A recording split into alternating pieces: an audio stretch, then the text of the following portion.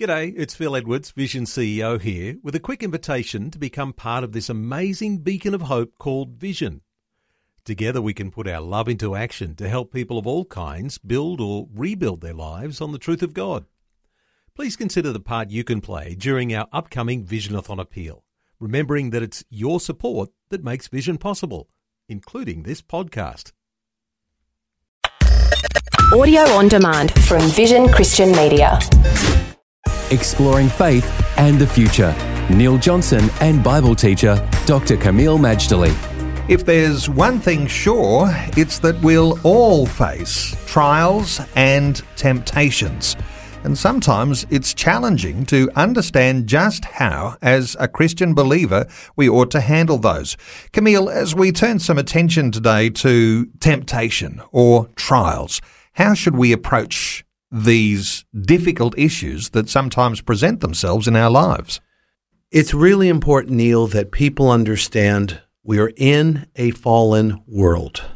It's incredible how people just don't get it, even Christian people who should know the Bible and what it teaches.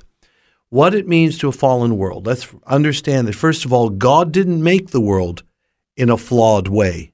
What he made was good. That is the consistent testimony in Genesis. He saw it, it was good. Corruption came through the fall, through temptation of Satan. The first couple disobeyed God flagrantly, and it brought sin, sorrow, and death. This is the fallen world. I know some people argue, well, why doesn't God do something about it? God has done something about it. He sent his only begotten Son.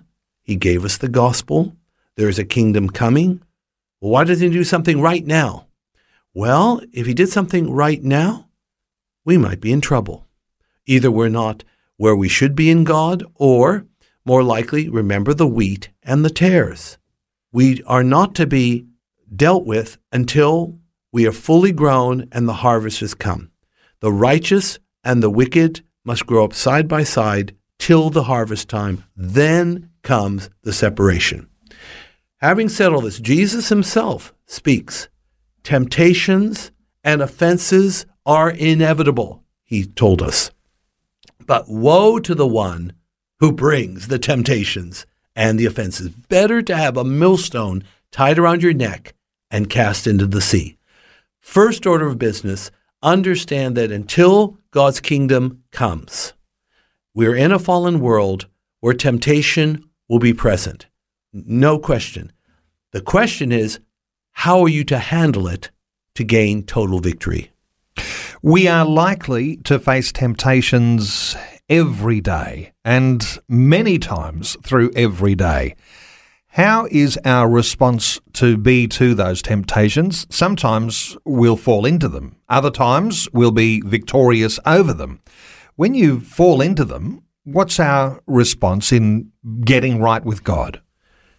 If you fall into temptation, either you've been tempted to sin or you're just under pressure and persecution, the key thing is don't run from God.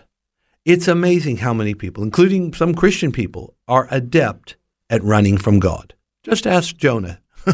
Jonah was a master at running from God and running hard and fast, getting on a ship, going to Tarshish and all that. No, the key is run to God.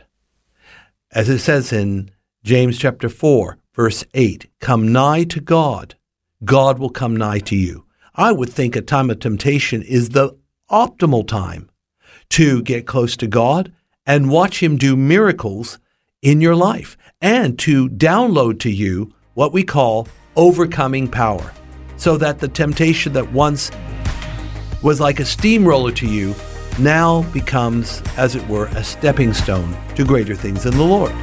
Faith and the Future with Neil Johnson and Dr. Kameel Majdali from Teach All Nations. For more from Dr. Majdali, including books and DVDs on prophecy, Bible commentaries, plus today's and other episodes of Faith and the Future, go to vision.org.au. Thanks for taking time to listen to this audio on demand from Vision Christian Media. To find out more about us, go to vision.org.au.